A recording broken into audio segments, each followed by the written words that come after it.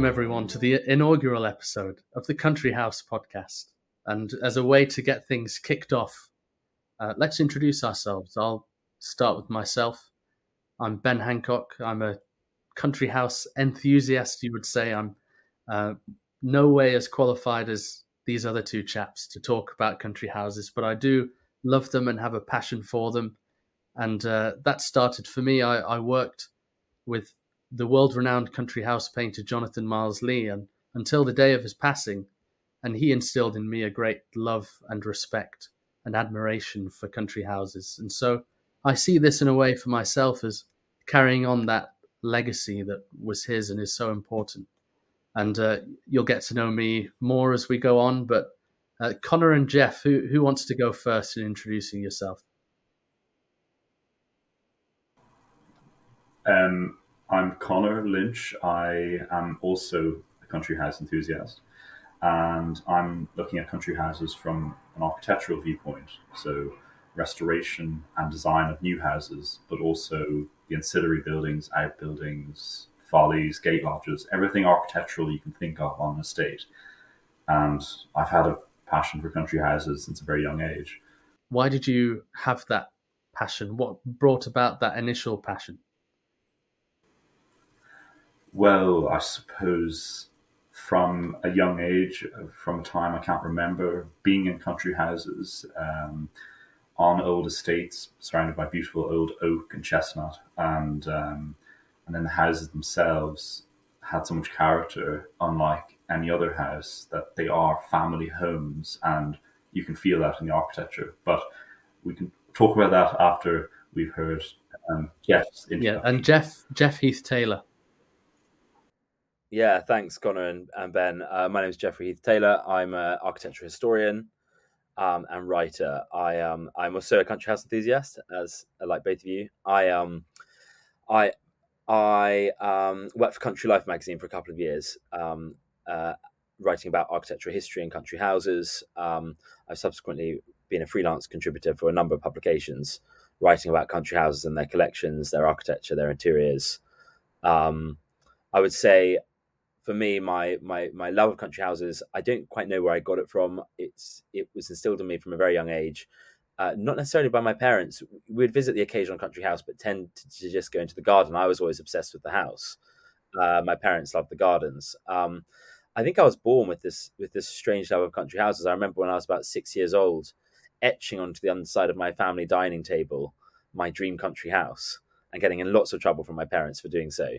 And indeed, even when I was sort of 8 or 9, I was spending my pocket money on Country Life magazine, where most of my friends were buying the Beano and sweets, just because I love the architectural pages. So, yeah, it's a funny one. It was definitely something I was born with, not learnt. But yeah, I greatly love all aspects of the country house, from the architecture and the interiors and the collections through to their role in society, and particularly village life. Yeah, that's a topic that we'll definitely delve into, and I'm excited about learning more with the social side of country houses. But there aren't many country house podcasts out there. In fact, specifically, not really any majorly at all. And so that might beg the question from some people who are tuning in of, why is there a need to talk about country houses? Why are they important? I wonder, Connor, if you could shed some light on that.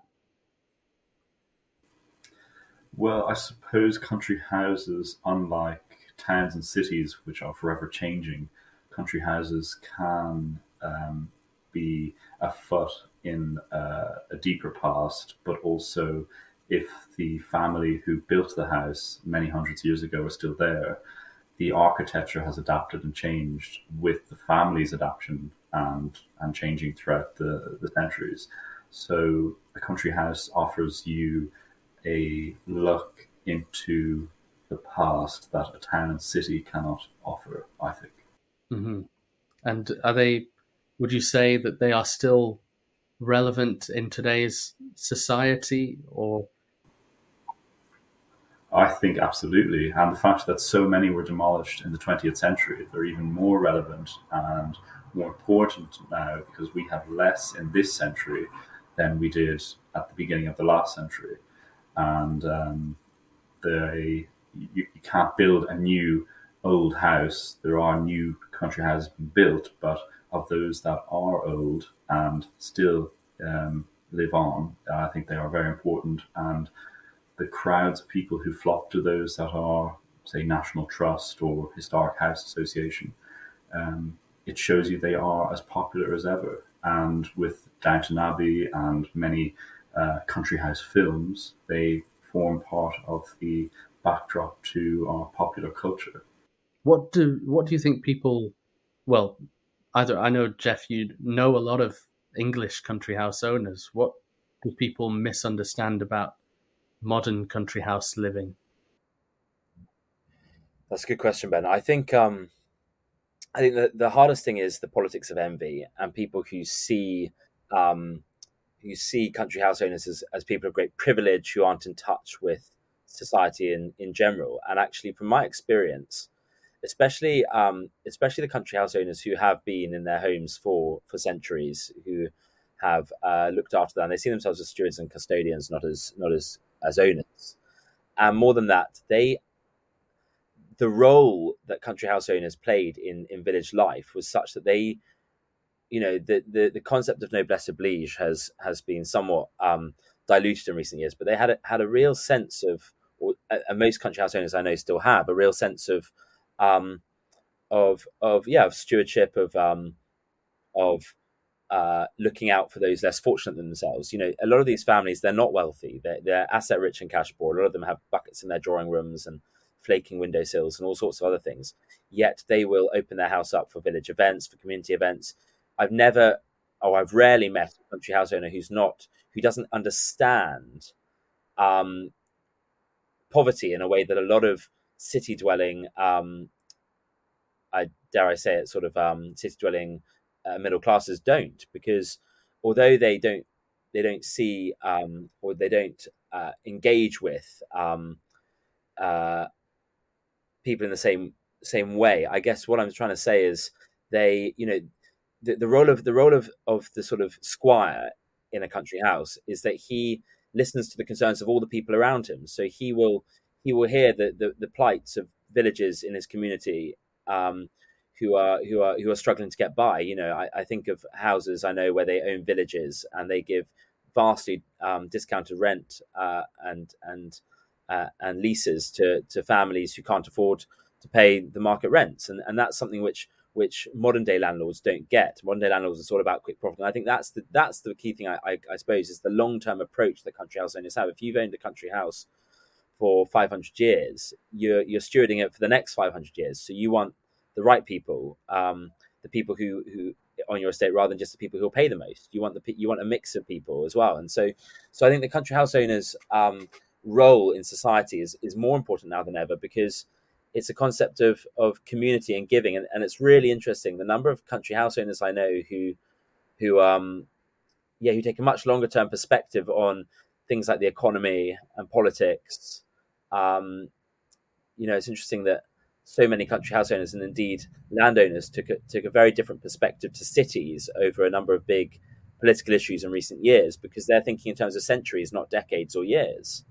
And that's something which we're very fortunate to engage with people like that, who are thinking in terms of that. I think that's the main thing that I think country house owners have is a long-term perspective that transcends the sort of peaks and troughs of the present day. And it's very hard for us, I think, to grasp that, because we think, especially people our sort of age, in our sort of circles, will often engage with will often thinks in terms of that, the next quick profit, the next salary, the next election, the next whatever, and actually country house owners can take a much longer term perspective, which is something we can all learn from.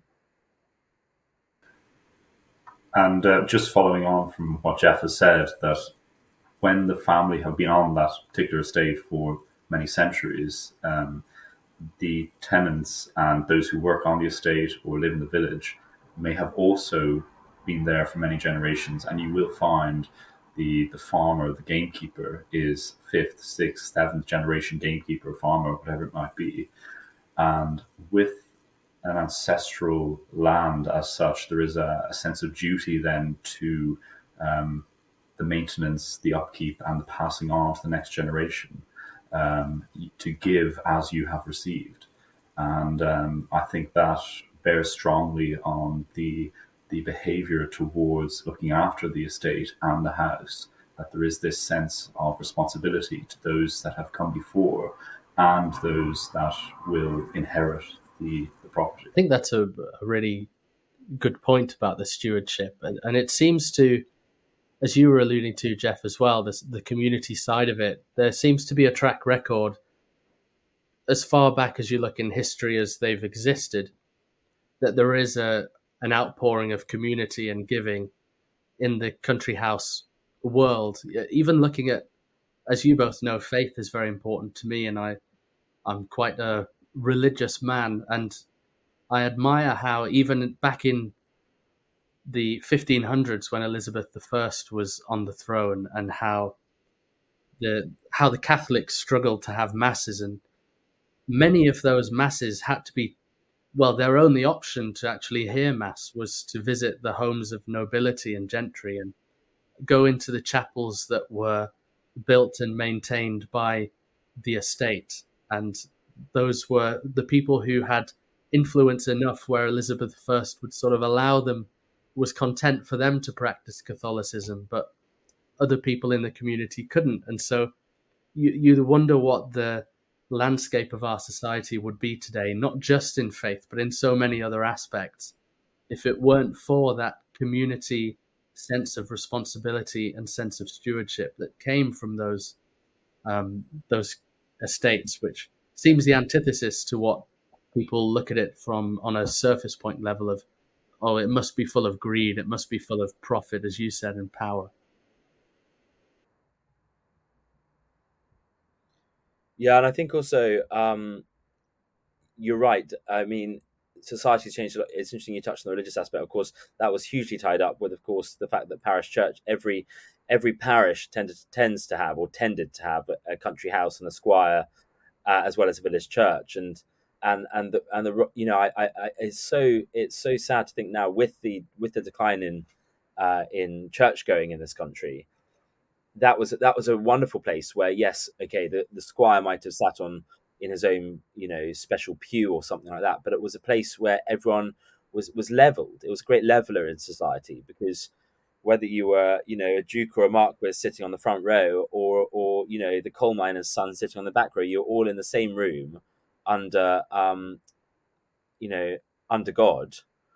You know, I think back to I know it's a slight tangent, but that wonderful quote that Queen Victoria famously said when she met Charles Spurgeon, the great Reformed pastor in the 19th century, and Charles Spurgeon had talked to her about the rapture and the return of Christ, and Queen Victoria said, "I so wish, Mr. Spurgeon, that Christ would return in my lifetime."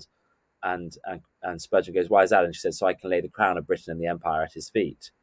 And it's that sense of religion being tied in with society and with country houses, especially, and the class system that actually, again, it's going back to stewardship and noblesse oblige, that actually people who are born into privilege have a duty to support those less fortunate than themselves, and that's something that's changing in a lot of areas of society. You know, we're becoming a far more self-centered society and individualistic society. But if you go to rural estates and country houses, you see a glimmer of sort of hope that there are still people out there who take that sense of duty and corporate responsibility seriously. As a fruit of that, have any of you ever read the very niche poetry genre of country house poetry? Please share your favorite poem. Patron's poetry. I just think, continuing on stewardship, it shows what we think, that there was a huge divide between people in the community and the country house. But you read country house poetry, and it's these long poems. I think, I can't remember the name of the earliest one. It's sort of, they always have the name. I'll send it to you, and people listening, just look up country house poetry and you'll see. But it is always an ode to the patron. because the patron was so generous, and we don't talk about this, but the patron was so generous and so giving in the community, that when a patron passed away or a country house was out of use, you'd have these long winding odes to them. And it's amazing, and they describe the beauty of the gardens and relating them to the generosity of the patron, and describing the patron's dogs or whatever. It's a really beautiful genre, but it goes back to that real view of such how important that role of the country house was in the community. I mean, Chatsworth at one point hired 40 staff for the house, including 2 full-time window cleaners. So you see just how intertwined they were. I'll send you both. It's probably worth caveating what you just said, of course, Ben, by saying that, of course, there are stories of landowners and squires who weren't quite so magnanimous. Connor probably can tell us better stories, because in Ireland, for every landlord who treated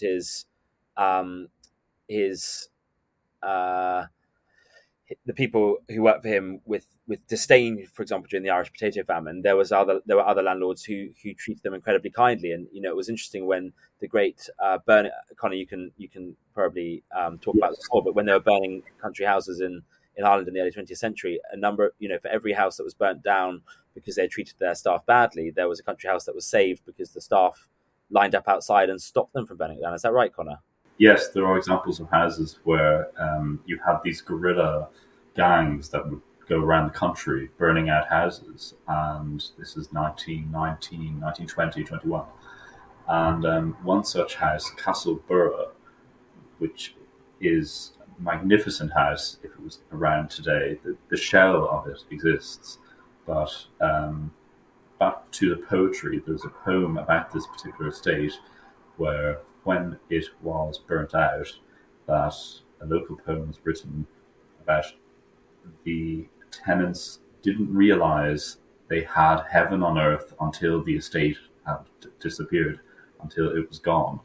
And you can see from the plans and from old photographs, it was beautifully laid out and all that. But yes, in Ireland, there were a minority of absentee landlords, particularly in the west of Ireland, where you had an estate manager who learnt his discipline, I suppose, abroad, and he brought back some of the poor practices which he learnt abroad to the west of Ireland, and he didn't treat the tenants correctly, and the evictions where on another estate where the family would have been, they would have come to an arrangement, and that on a small island where it travels fast, and of course then it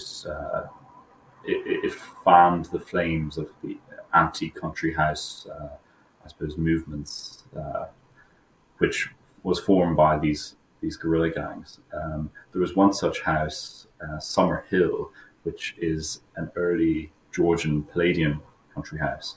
And the story was that the owner was in England on business or on a trip, and this gang was coming up the long drive avenue to the house, which could be seen from the front door. And the butler's description was that he could see the torches, the firelit torches, getting closer and closer. And him and a few maids, a small amount of staff in the house, exited through the back door, ran across the fields, and looked back to a house in flames. And there were many such cases where these gangs may have turned up to a house. The family was told, you have 10 minutes to leave. They could maybe just take a few belongings, if anything, some sentimentals, and they'd sit on the front lawn and watch their house, their belongings, their home go up in flames. And yes, of course, there are then many examples of houses where locals, particularly those on the estate, prevented it happening. I think one such house was Castletown in Kildare, where the local people joined locked arms at the gate and wouldn't allow this guerrilla gang through. But of course, many houses weren't so fortunate. Gosh. Well, thanks for bringing that point up, Jeff. I think that's really interesting, and we'll have to do a whole episode dedicated to the anti-country house movement and the negative relationships that were experienced too, for balance. But Connor, could you give us an introduction? Obviously, we can't cover it all in this the time that we have today, but maybe some key principles of, from an architectural standpoint, of the country house. I would say that for the most part, when people think of, I'd be describing now when people think of a country house today, when they're thinking of the house in the parkland and on the estate as such. A country house is not built and designed in isolation as an architectural piece. It is a marriage with the landscape, and the planting of trees, the approach of the drive, the placement of that drive and the gate lodges is an important part of the architectural composition. And a house that comes to mind is Trafalgar House in Wiltshire, where the house is on a hill, and upon entering through the gate lodge, you get a glimpse of the house in the distance. So you see it for a split moment, and then you disappear back into trees. It crosses the avenue again, and you can see the house a lot closer this time. But once again, you descend into the trees. You're descending the hill, well, slight slope, but you can't see the house. And it's not until the final approach, swinging around to the house, that you can see it in its full glory, coming in at 45 degrees. And that was all on purpose to build anticipation and think of it as a trailer, an advert for a film, where they give you glimpses of the film and to entice you to see the feature. And in a way, an approach to a country house acts in a similar way. The country house itself, thinking of a typical Georgian Palladian country house, where you have a flight of steps, perhaps maybe even 3 steps to a front door, which opens into an entrance hall, usually double height. Of course, not always, but on a grand house, which visiting National Trust people familiar with, these have stately rooms, which were designed for visitors from day one. And those houses, these grand houses such as Chatsworth, would allow for a more private family setting and a more public, stately setting. Now, the smaller country houses, which are still grand, but not as grand as Chatsworth, those which are open to the public now, the interaction between public and private is more difficult because, of course, those houses, the entire house was a private home. And with a country house, you will find that the placement of the rooms, the breakfast room, the saloon, the drawing room, the library, they are laid out in such a way that you process through the house over the course of the day, and depending on the activity of these rooms, they'll be placed according to roughly what time of the day you might find yourself in there. So in the morning, the rising sun in the east, and of course then the library, you don't want direct sunlight, and perhaps northern light in the library, a consistent light. And then of course upstairs, the bedrooms.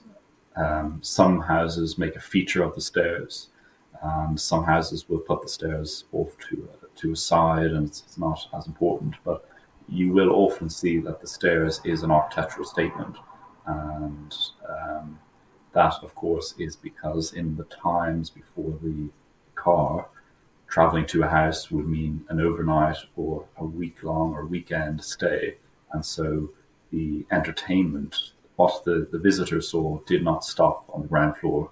It ascended the stairs, and then you'd have the same amount of decoration in some of the key bedrooms.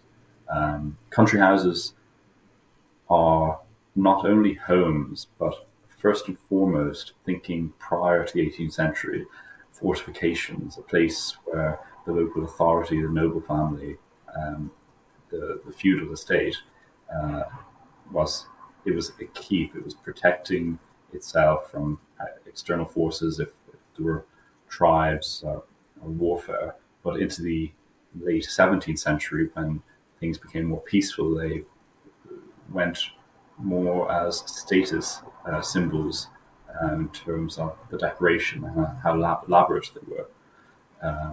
And from through the ages, the fashions, of course, changes, and you will have a Tudor house, which will have then a Georgian face, and then maybe in the 1860s, 1880s, they put on a Gothic face, and so a house does change as the taste can change, and of course that comes with cost, and sometimes houses, particularly in the Victorian era, got so big that with the declining income of an estate, the future, the descendants, those who inherited the estate, could not afford to keep such a large house.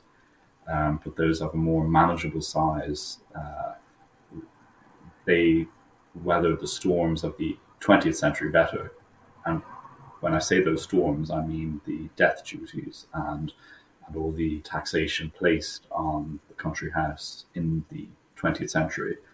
Now, the most damning statistic, I think, of that period was in 1955, one house was demolished every 5 days.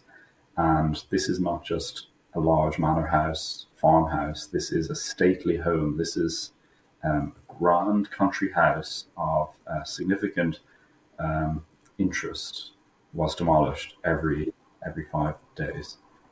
And it's at that time that people started to sit up and say, we have to do something. That is an incredible statistic.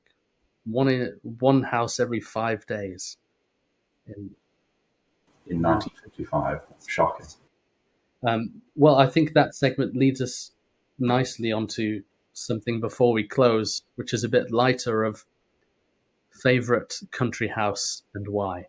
And I'll share mine first. Kedleston Hall, Derbyshire. Visited there with my wife, home of the great film The Duchess. And I was the whole house is a showpiece. When you go in, it's unbelievable, especially the marble hall, which was definitely the highlight for me. It was designed to look by Robert Adams, I think the architect's name is, or Adam Roberts, I can't remember. Robert Adams. They wanted this hall to look like an ancient Roman atrium, or reflect architecture of ancient Greece.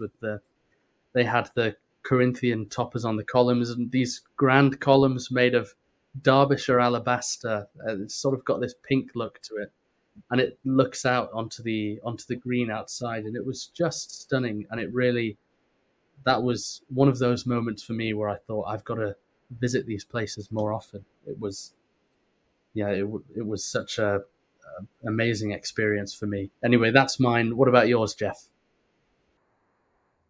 Yeah, so I mean, there are so many; it's hard to choose. I could go for one of the grand houses, the likes of Castle Howard, which featured in Brideshead Revisited, or Holcombe Hall in Norfolk, which is one of the great Palladian houses of England with extraordinary neoclassical or classical interiors.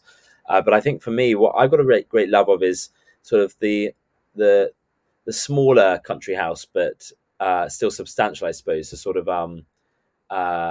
you could say sort of pocket-sized stately home, you might say. So my favourite house is a house called Chettle House in Dorset, which is an English Baroque country house, red brick with stone dressings. That was built by Thomas Archer, or designed by Thomas Archer, the famous English Baroque architect who designed St John Smith Square, for those listeners who know, the church, now music venue in Westminster. Wonderful English Baroque architect. And this house, what's so exquisite about Chettle that I love is, I love it for many reasons. I love the architecture, of course. It's very grand, almost ostentatious English Baroque. Yet the house itself is not too large. It's not on the scale of Blenheim or Castle Howard by any means. It's very much a pocket-sized country house. It's It's got exquisite curved edges, which is quite unusual. It's quite Baroque, but it's quite unusual. Those curved edges are actually added later. Pevsner, the great sort of traveller and country house writer, described Chettle House as the plum among Dorset houses of the early 18th century, and an even nationally outstanding as a specimen of English Baroque. And what I love about Chettle, it was owned by the same family for centuries, and actually went on the market for the first time in its history, or since the present house was built, in 2015. And I actually wrote about that sale for Country Life back in 2015. It's a house I discovered when I was quite young. Candida Lycett Green, John Betjeman's daughter, who was a contributor to the Oldie magazine. She used to do a weekly column or monthly column in the Oldie called Unwrecked England. And she described Chettle, the village of Chettle, back in the early 2000s when I was about 10 years old. I read about this extraordinary village in Dorset. That the entire village was owned by one family. And they ran it almost as a feudal system in the 21st century, with, offering, again, like I mentioned earlier, offering very good rates and rents to families who had been in situ for generations. There was a village shop, a village pub. And wonderfully, that village still belongs to the family who built Chettle. They sold the house on a couple of hundred acres in 2015, but the family still own the village and protect it and preserve it. I'll give an interesting fact. If you look at the most unwrecked and most beautiful counties in England we think of, the reason they're so unwrecked and so beautiful is because they're still privately owned. Dorset, for example, is almost entirely owned by a handful of landowners, and it's the only county in England without a motorway, for example. So it's really interesting. And for me, Chettle, what I love is it was restored by an architect who I'm friends with and an interior designer who I'm friends with. And it was bought by a family who I know who have links to the local area, who are great stewards and custodians, and have very much the old school mindset of what it means to own a country house, even though they only bought it recently. For me, Chettle is special not just for its exquisite architecture and recently exquisite interiors, but because of how it still plays such an important role in local village life, and that's why I love Chettle so much. Connor, what about you? Well, I do agree that the countryside in general, of the parts of the country that are the most beautiful, and rolling hills of different shades of green and hedgerow and forest and patches of woodland, that is because of the country estate. If this was just small holdings, you wouldn't find the amount of forest and woodland that you see for, say, pheasant or cover for other game. This is all part of the estate. That this is land which is not being cultivated. Whereas if it was a small holding, of course, you'd be every square inch you'd be trying to get an income from that. So the country estate is not only about the house and its direct parkland, but as Jeff says, it's the village and it's the people. Something that a lot of people miss with the country estate is that first and foremost, it is the people, it is the families and the family, and take them away, and you really do take the heart and soul out of the village, out of the country house. A lot of the houses which don't have their old family in them now, that might be National Trust. Thankfully, these houses are saved and people can visit them, but without the family there, they are missing something important to them. These houses are the architectural representation of that family. This is that family manifest, and it has changed with the family.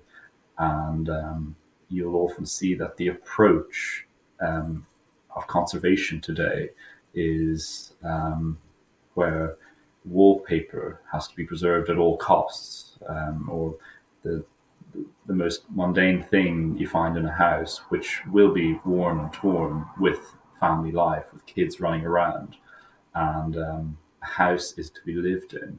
And country house owners, which, for example, may get a grant to fix the roof or repair windows, a caveat will come with that grant where you can no longer make full changes to the house. It's not fully yours to sort of change. Now the house may be saved, and that's great if you didn't have the cash to repair the roof. But if you don't accept it, then you're more free to keep the house going in the tradition it has been for the last few hundred years, however long the family's been there. And one house in particular, which some people may remember, there was a Channel 4 documentary many years ago Francis Fulford appeared on, and Great Fulford in Devon. And he was talking about the nation's interest in this house. And he said, the only time people came to my house previously was with cannons to try and get my family out of here, talking of the Civil War. And he said when he was offered a grant to make some repairs, it was at that point, he said, he investigated what are the strings attached, and he realized that he wouldn't be able to make a lot of calls on significant architectural elements of the house following that. So he said he has taken no grants, but at least the house is fully his in the real sense of it continues to adapt and change with the family's needs. It's really interesting, Connor. I think it's probably also worth saying, just going back to my comment earlier about the custodian nature and the long-term thinking. And we could do another episode on sort of London estates. But something I've noticed, having lived on 2 London estates, family-owned estates, is again, if you walk through Marylebone, for example, which is largely owned by 2 estates, Portman and the Howard de Walden estates, 2 grand families, you can tell which houses belongs to private landlords and which ones belong to these estates, because the estates believe in placemaking. You know, Grosvenor, for example, has made huge progress in creating pedestrianised streets. You know, Cadogan's currently pedestrianising part of Sloane Avenue or Sloane Street, and what they do is they take a long-term perspective. If you walk through Marylebone, like I said, all the houses that are well kept with well painted front doors and railings and stucco that's recently been re-rendered and you know, box hedging that's not dead, you'll find that more often than not those houses belong to family estates who have owned these houses since they were built and will own them until hopefully they last into posterity. And actually those houses are better maintained because the families have a long-term perspective. Whereas if you're a landowner, if you own a couple of townhouses and you want to make a quick profit, then you're not incentivized to invest in the same way.